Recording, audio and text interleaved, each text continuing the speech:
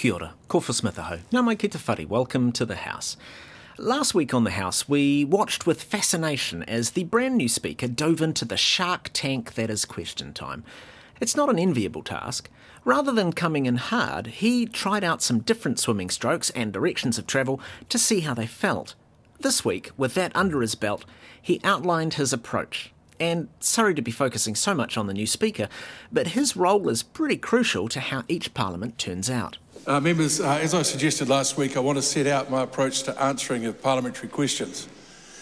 It's well established that ministers are expected to answer questions unless they consider it not in the public interest to do so.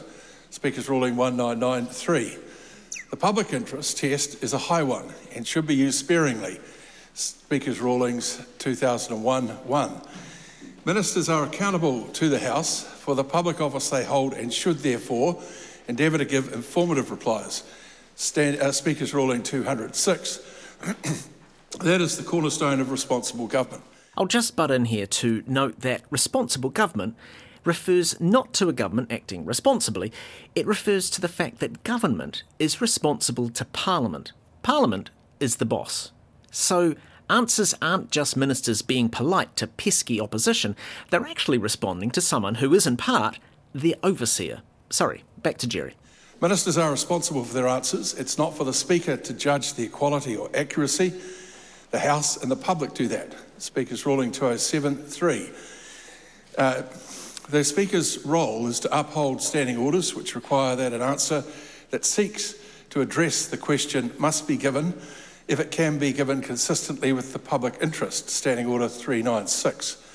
Ministers must make a reasonable attempt to provide an informative answer on the matter they've been asked about. This is particularly true for primary questions, since ministers have time to prepare their answers. Me again, to quickly explain primary questions. Ministers don't get asked single questions, but groups of them. The first question of each group, the primary, is provided beforehand to give the ministers some warning of the likely topic. The supplementary questions must relate to it. Once more to the breach. Question time is a political exchange. Members will not always be satisfied with the answers they receive. Speaker's ruling 207-2. They should use supplementary questions to probe unsatisfactory answers. Only in cases where an answer is manifestly inadequate will the Speaker intervene, usually by allowing further supplementary questions. Speaker's ruling 207-6. While there is a strong expectation from the House and the public that ministers will answer questions, the Speaker cannot force a minister to give an answer to a question. Speaker's ruling 1994. It is for members and the voting public to judge a refusal to answer. There's a lot in there, but I think you can kind of boil down the highlights to these points. 1. Ministers should answer questions unless it's not in the public interest to do so. 2. Ministers should give informative replies, but ultimately the Speaker is not responsible for whether the answers are good or indeed even accurate. But 3. Ministers should at least put some effort into primary questions, which they can hardly claim are a surprise. 4.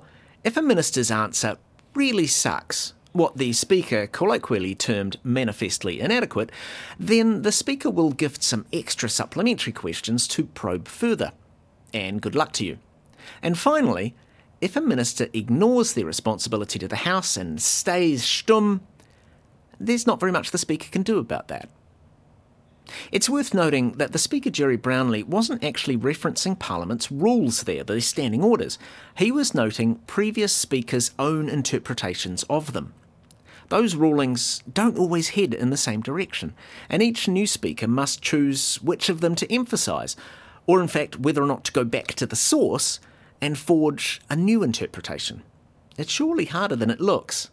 And then, whatever approach they adopt, well, that's the easy part. The hard part is trying to enforce it.